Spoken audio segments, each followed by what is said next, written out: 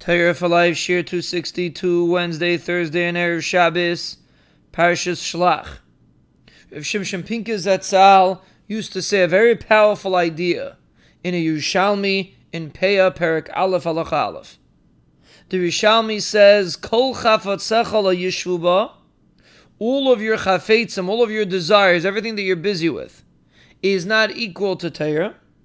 And the Yerushalmi says, even all the mitzvahs in the Torah are not equal to one word of Torah. And Rav Shimshon Pincus used to explain what this means. What does it mean that all of the mitzvahs are not equal to davar echad min ha-Torah, to one word of Torah?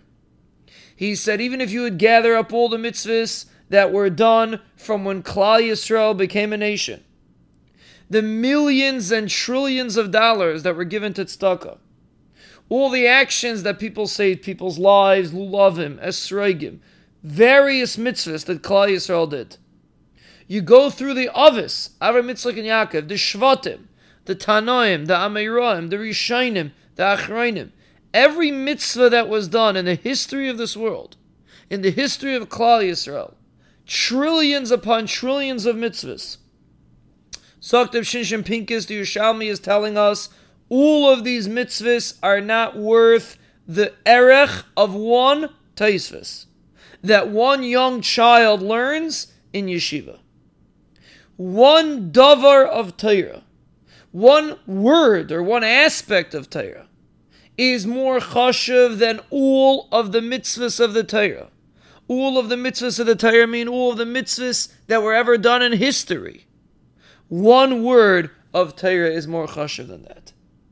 Why? Because the Torah is HaKadosh Baruch Hu. And when a person learns Torah, he connects to HaKadosh Baruch Hu. That is the chashivus of Limud HaTorah. And that's what we should be telling ourselves next time we're faced with a test. Should we go grab some exotic mitzvah? Or go do something else that people think is important? Or maybe something else that's not important?